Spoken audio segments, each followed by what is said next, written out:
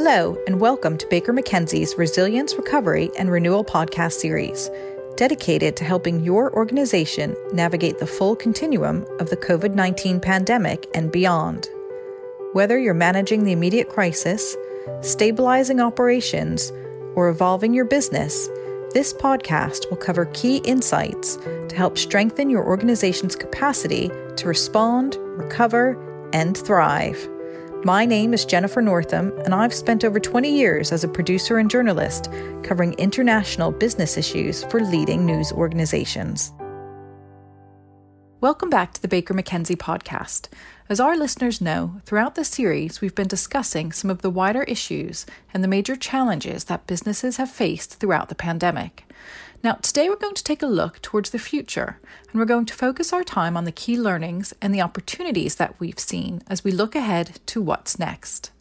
Joining me for today's chat, we have a wealth of legal expertise. First up, we have Nick Cranfield. Nick's Global Director of Legal Operations at Dyson. And from Baker McKenzie's London offices, we have Janan Crozier and Sunny Mann. Janan's a partner in the firm's corporate group and a member of the Global IMT Steering Committee. And Sunny co-leads the UK Compliance and Investigations practice, as well as the UK International Commercial and Trade practice. And just to let you know, in light of COVID-19 social distancing rules, we're going to record this podcast from our homes. Our focus today is very much on the industrials. It's been one of the hardest hit sectors throughout the pandemic, and it's one that's needed to really take bold and innovative measures in order to remain resilient. That's why I'm really excited to welcome Nick to the podcast. Because Nick, you work for a company whose name is synonymous with invention and innovation. Can you tell us how Dyson has really dealt with the pandemic in order to thrive and remain resilient? Sure. Well, thank you very much for having me, first of all. It's really nice to be here. Yeah, I think, reflecting on this question, it's kind of interesting because it's been almost a year now, really, since, at least since in the UK, the kind of full impact of COVID happened. And I was reflecting back on that 12-month period. And I think it's quite interesting to put yourself in the position that we were in 12 months ago, because everything started happening in the UK extremely quickly around this time. But as a global business, the pandemic for us, started in January last year because we were in China. We've got a lot of manufacturing in Southeast Asia. So it sort of started to creep towards us. But I think the gravity of the situation really kind of accelerated and escalated towards kind of the end of February and into March last year. And, there was a period of time where it was pretty scary for us at Dyson. It was pretty scary for everybody. Obviously, there were the health implications, and I guess that was foremost in everyone's mind. But then quite quickly following on from that was the potential business impact and just a vast amount of uncertainty, which from any kind of business or economic context, that's what really creates the kind of anxiety. You don't really know what's going to happen. You don't know whether your supply chain is going to hold up, whether you're going to keep being able to manufacture. So that's kind of on the supply side of things. And then you also don't know what's going to happen to consumer confidence. So you're not sure whether people are going to keep buying your products. And, there was a period of time there where all of those uncertainties were happening at the same time. So it was very difficult. But I think as an organisation, we were resilient, we were bold, we were brave. And as a result of that, and thanks also to, a large amount of good fortune, but also an enormous amount of hard work by everyone across the enterprise, we had a remarkably good year last year and things are holding up. We managed to keep making our products in the face of some pretty challenging conditions, particularly out in Asia and across the world. The demand for our products held up. So through a lot of hard work, dedication, commitment and resilience, the business has thrived really, which has been fantastic to see. But, through that, I think there's been so many learnings and so much opportunity for growth. Now, Janan, you've done a bit of a deep dive into the IMT sector with a recently produced report called A License to be Bold. And as Nick was talking about, there's been many challenges for the sector, in particular over the past 12 months. You spoke to some of the world's largest industrial organizations, and what was found was that at the beginning of 2020, 70% said the need to innovate was overstated, and 85% believed traditional drivers would continue to accelerate growth. Now, we fast forward through this pandemic, and the challenges have not disappeared, but what we're seeing is that transformation is no longer a nice to have, but it's really become a necessity. So can you talk us through how that pandemic has become just a real catalyst for change in the industry? Yeah, absolutely. So I think companies pre the COVID crisis They had started a journey towards digitisation, towards reforming and reshaping supply chain, exploring new markets, upskilling their workforces. And that was, particularly in the industrial sector, a plan that would be implemented over several years, perhaps even a decade. COVID created an environment which we have not experienced before as a sort of modern industrial world. And it created a necessity to take some bold action around how we were going to adapt and to change and react to this situation.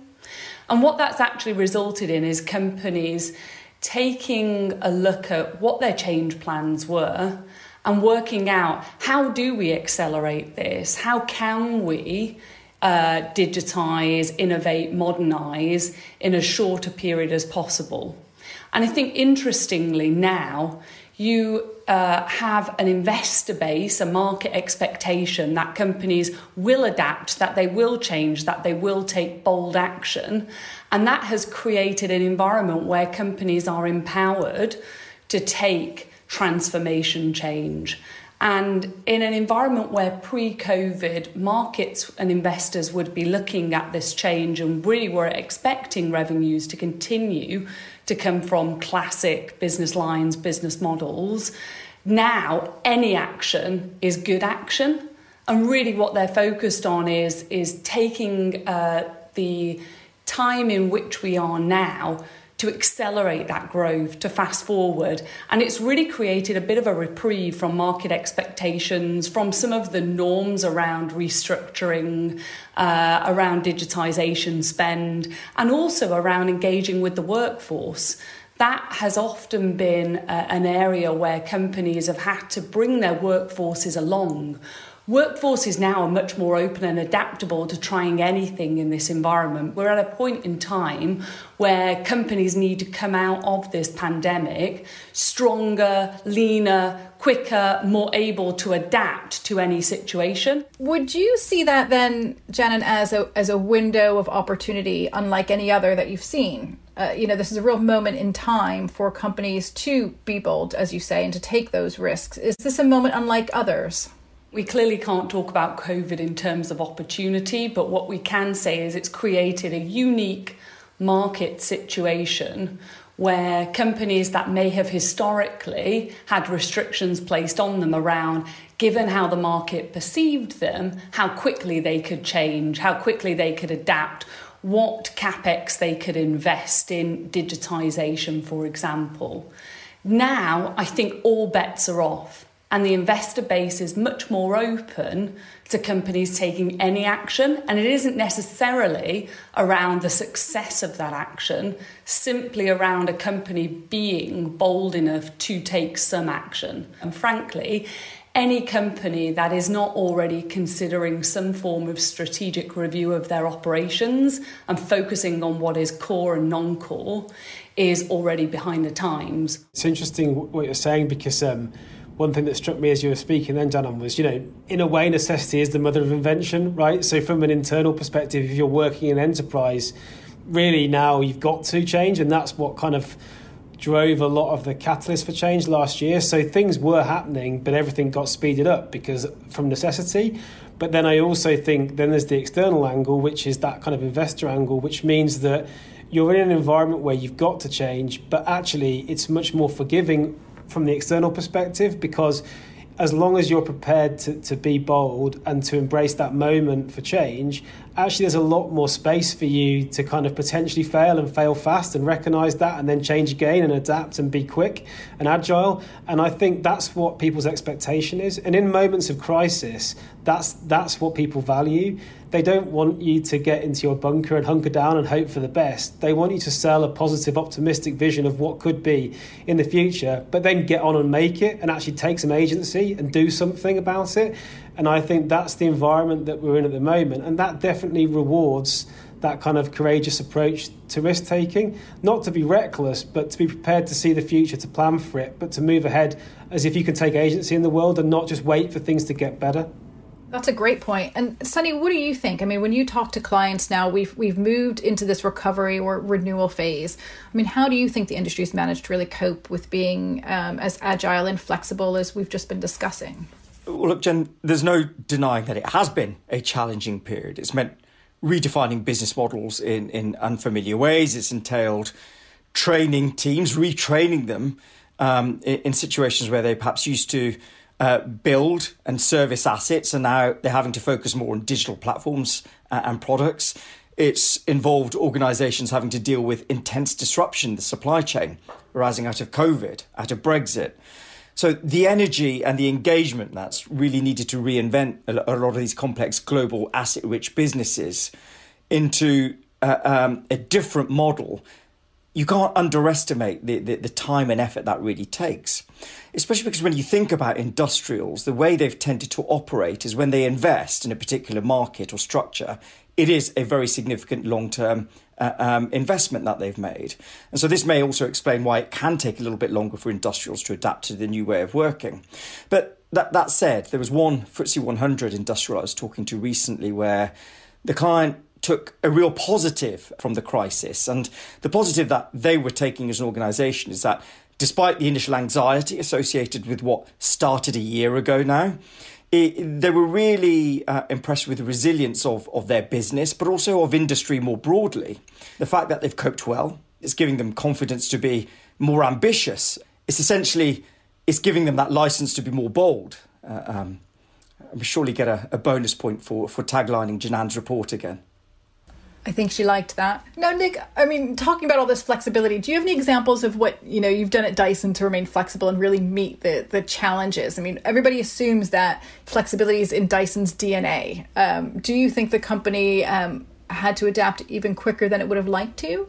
That's definitely true. I mean, there are lots and lots of different examples, and I guess, that I can think of some that are specifically relevant to the kind of legal operations space and what we were doing.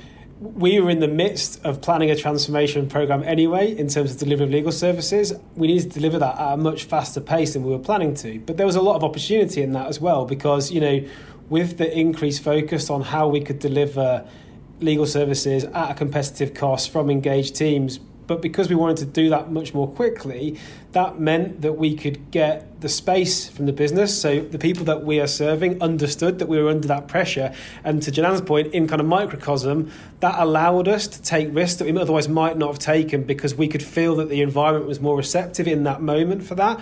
But it also enabled me to get the investment that I needed to do the transformation because it was easier for me to say to the CFO and others, look, we need this investment because if we make the investment now quickly, we'll be able to deliver this change, which is going to help us to be more competitive. But I think more broadly, if I think about, looking after our workforce and caring for the people that we employ, this has been an enormous challenge over the last year because in Dyson, what's driving us as a sort of engineering technology company is being able to collaborate together, and that involves getting together. We've had lots of lockdowns and restriction of movement and all the rest of it, and that's difficult. And I think, you can feel in the enterprise that it's hard sometimes. We want to get together. That's that's in our culture, and we can't do that at the moment as much as we would like to. And trying to find ways to kind of make that happen and to keep the innovation and that spirit going forward. But I think everyone has stepped up to the challenge to try and deliver that. There's only so much that remote working can create that collaboration, but it has done tremendously well. I mean, technology in helping us through this pandemic and driving the digital transformation. Janet, from your point of view, how has technology really helped companies pivot and thrive and remain resilient during these times? It's been an absolute key driver. I think if you think back to even 10 years ago, how would we have coped with a pandemic like this had we not had the technology we have now? Simply put, we wouldn't. I think one of the great things to come out of this is we will always have technology as a way to encourage innovation, collaboration, but it will never be a substitute for human contact. But in this current uncertain times, it does enable us to continue our businesses, to continue sharing ideas, and to continue really that connectivity that we all need in order to continue to thrive. But I think, interestingly, technology was already a massive driver of, for example, M&A going into the pandemic. And what I think, again, this pandemic has done is it's accelerated the industrial desire and, frankly, need to focus on their digital strategies. Pre the pandemic, industrials, they were all very much focused on their industrial strategy, Industry 4.0, the need to automate their manufacturing processes and their supply chains, the need to really upskill their workforces. But it was still something that was very much, okay, we will do this alongside our much more traditional revenues. Now what we're seeing is M&A strategy being driven by the need to accelerate digitization, and really M&A decisions being taken around how can we quickly buy in the technology that we need in order to continue on this journey of change. And I think what that's done is it's created a market where, if you think about the start of the pandemic, M&A slowed down hugely. Companies almost became a little bit frozen with fear as to what would happen next, and frankly really needed to focus their attention and their energy on preserving their business and really sorting out supply chain, sorting out the human capital element, making sure people were okay. But very quickly, those companies that have come out of this in a sort of stronger manner, so to speak, have been those companies that very quickly and early on in the pandemic said, okay, we're going to do a strategic review of our organisation. We're going to focus on what is our core business, and we're going to continue on with an M&A strategy around that core business. And that was really twofold. It was, let's buy in the technology we don't have. Let's make up our lack of organic growth by buying in businesses that we can adapt into our organisation in order to bridge that organic growth. And let's think about how we can divest non-core assets in order to raise capital to then invest in a digitisation programme. And so I think what we've actually seen recently is a lot of M&A activity and a lot of companies that would have historically been slower to take transformational change in the M&A space be very quick to come to market and say, we are open for business and we're going to continue on with our M&A strategy, and this is how we're going to do it. And I think from an M&A perspective, that's why we're seeing some of these really strong deals being pushed through, notwithstanding the fact of COVID, and notwithstanding the fact that all of these deals are in large part being done through technology.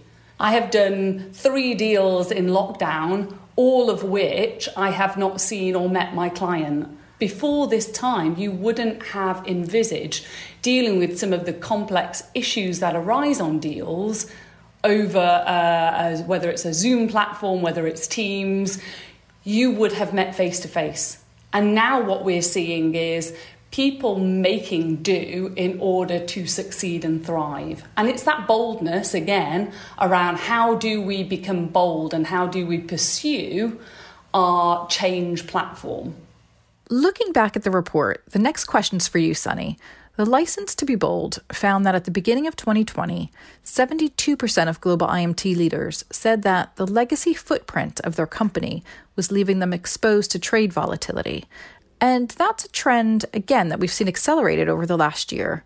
How are your clients dealing with that specific challenge?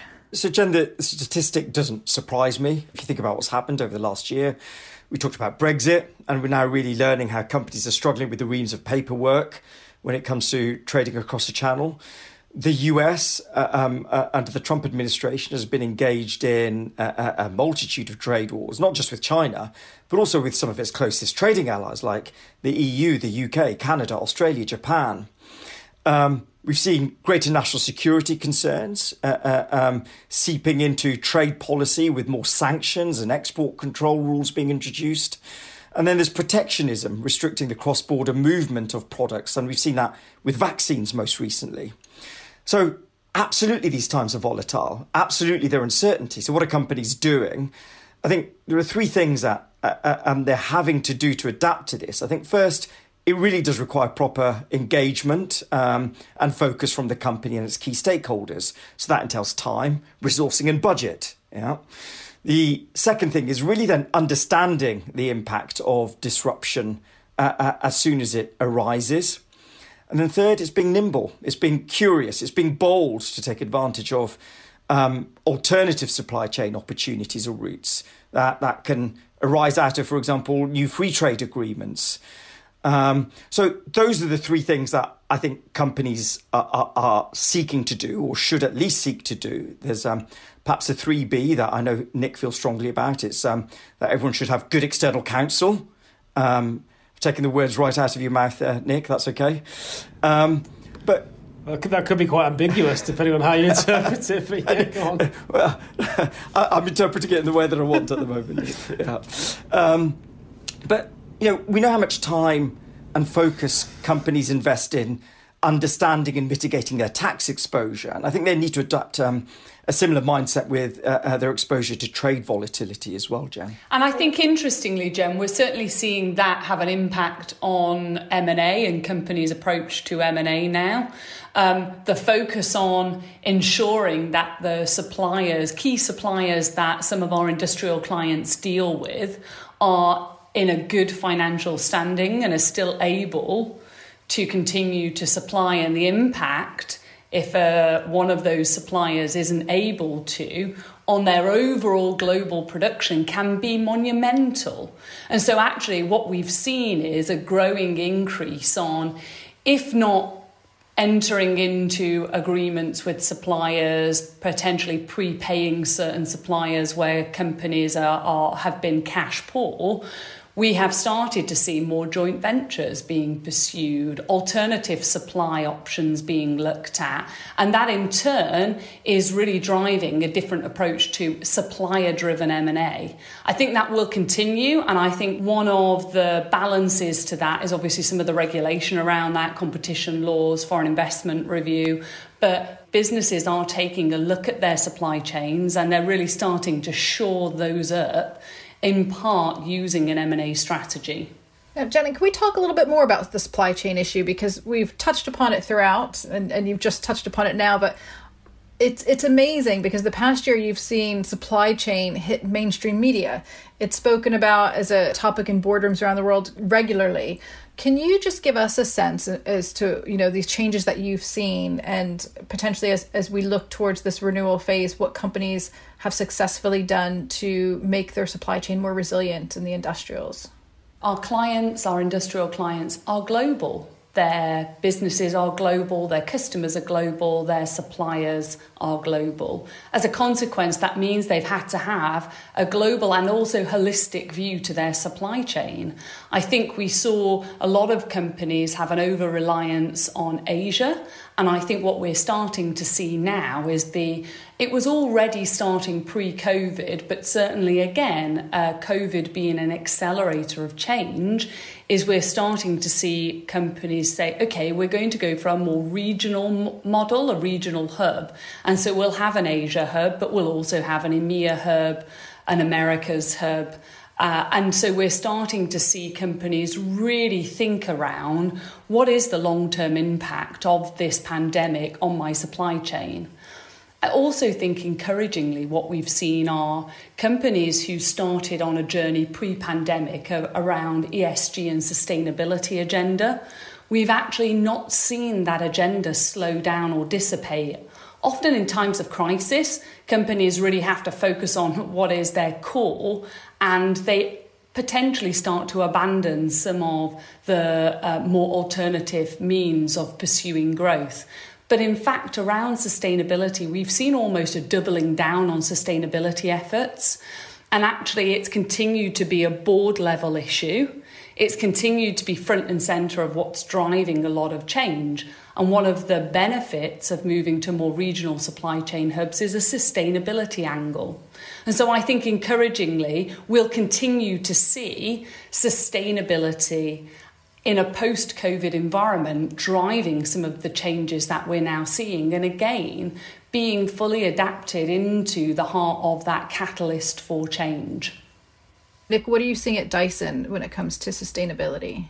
Yeah, well, I think it ties into what Janan just said. We've always had a commitment to sustainability in the kind of deep sense that what we're trying to do is to create products that, you know, improve and benefit consumers' lives and that last, basically, so that we build our machines and they last. And, that's critical, right? Because if you basically build a machine which will last 5 years rather than one that needs replacing every year, well, that is sustainable. So you don't need to do anything which is kind of for show. That's just inbuilt in our organisation's DNA. So I think that's important. But I think it's also true at Dyson, what Janan says, which I'm really pleased that she's observing more generally, which is, unlike other crises, this doesn't seem to have had the impact of withdrawing focus or funding or resource or commitment to ESG or sustainability goals more generally.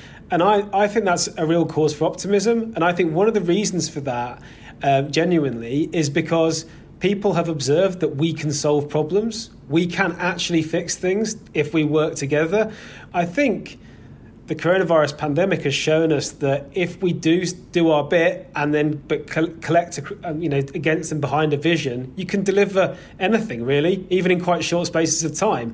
And I think that gives people a lot of kind of, genuine optimism and positivity for making that change stick. And Sunny, what are you seeing in your clients when it comes to sustainability? We've talked a lot about license to be bold, but companies are also engaging more around this question of what is their license to operate? What is their purpose? What are they giving back to society? We've seen in the ESG space this progressive shift from voluntary rules over more to a mandatory rule-based system. That shift is still ongoing, to be fair. We've seen it perhaps more in the environmental space, and it's beginning to take place much more in the human rights space as well progressively. And I think the smarter organisations are now asking themselves much more about what is their value, what do they want to contribute back as part of the ESG agenda, and getting ahead of the curve, essentially. I also think there's a moral obligation on businesses now that exists in a way that didn't exist. If you think about, say, the last financial crisis, it was all around, okay, how quickly can we reduce our headcount? How quickly can we start retreating into ourselves? Whereas actually, when you think about schemes such as the furlough scheme, where you see organisations that have continued to say, OK, we're going to cut pay, we're going to cut bonuses, but in fact, we're going to keep people employed, it's because there is a much more moral responsibility that companies feel right now. And I think if sustainability continues to have this front and centre agenda, it's incumbent on businesses to be a part of that change, to drive that sustainability agenda, more so than even governments, because they are at the forefront of creating the product, of creating the market, of creating the opportunity that will change and shape people's opinions on sustainability. And so society, therefore, at large. And I think, if anything, the reaction of big industrials through this crisis has been encouraging to what our future holds. It holds a sustainable future, and a future where people will continue to be front and centre of the moral compass of organisations and therefore their success. And I think what's going to be interesting is, once we recover from COVID and we look back at this period, which are those companies that have survived? Which are those that have been more successful? I think it will be those companies that adapted the quickest, that were not afraid to take bold and decisive action and to try things, notwithstanding whether they succeed or fail, and those companies that continue that ESG to be at the heart of driving strategy and decision making. Janan, what a lovely optimistic way to close out the podcast. Now, Sunny, Nick, based on what Janan was just saying, it sounds like there's an opportunity here to make a positive change. Are you both optimistic about the future for this sector? And do you have any final bits of advice for our listeners? Well, I'm always optimistic. So yes, I remain optimistic. It's interesting what Janan says, because to take a slightly more cynical approach, it helps to be moral when the government's pumping billions and billions of pounds into the economy every month, right? But I think there's also something to take from that, which is that there is a kind of morality in this, which is that lots of governments around the world have taken the view that it's much better to incur scales of debt which have never been seen before in peacetime to protect economies, rather than to allow sections of those economies, which, let's be honest, are just individuals, to kind of go to the wall and to pay the price for it. And, you know, without being too political, I completely agree with that approach. I think it's the right thing to do. But what that means is there's lots of money around now that needs investment, and we've got to make it work because we've got to pay this money back. So this is a moment. These are, the next few months and years are going to be pivotal, because we've incurred vast amounts of debt for good reasons. But now we've got to find good ideas, and we've got to invest in those ideas, and we've got to make it work. So we've got to have growth. Growth is fundamental now. That's how we're going to get out of this long term. And so that the last few months and years, we'll remember them and we'll learn the lessons from them, but they won't be an anchor to our future prosperity. But we have to make good decisions going forward. So this is the moment. So I'm optimistic, but I also recognise the challenges that lie ahead. Fair enough. Sunny? I think Janan and Nick have captured it really well. Yes, I am optimistic. I think, there's a lot of exciting stuff to look forward to. It'll be fascinating to see how we come back from this. And we will come back. It's just going to be fascinating to see how we come back from it as well, in what shape and what form. And so the only thing I would say is, look, yes, there's been market disruption, but use this disruption to become a disruptor yourself. And on that note, I just wanted to thank everybody. This has been a really interesting conversation. So thanks, everybody, for joining me today. Thanks. Thank you. I've enjoyed it. Thanks very much. Thank you. For those listening, we'd love to hear from you. Feel free to send any comments or questions to 3rpodcast@bakermckenzie.com. That's the number 3, the letter R, podcast@bakermckenzie.com. Or contact us through the Baker McKenzie social media accounts. Use the hashtag #ResilienceRecoveryRenewal. More information on this topic is also available on our website at bakermckenzie.com.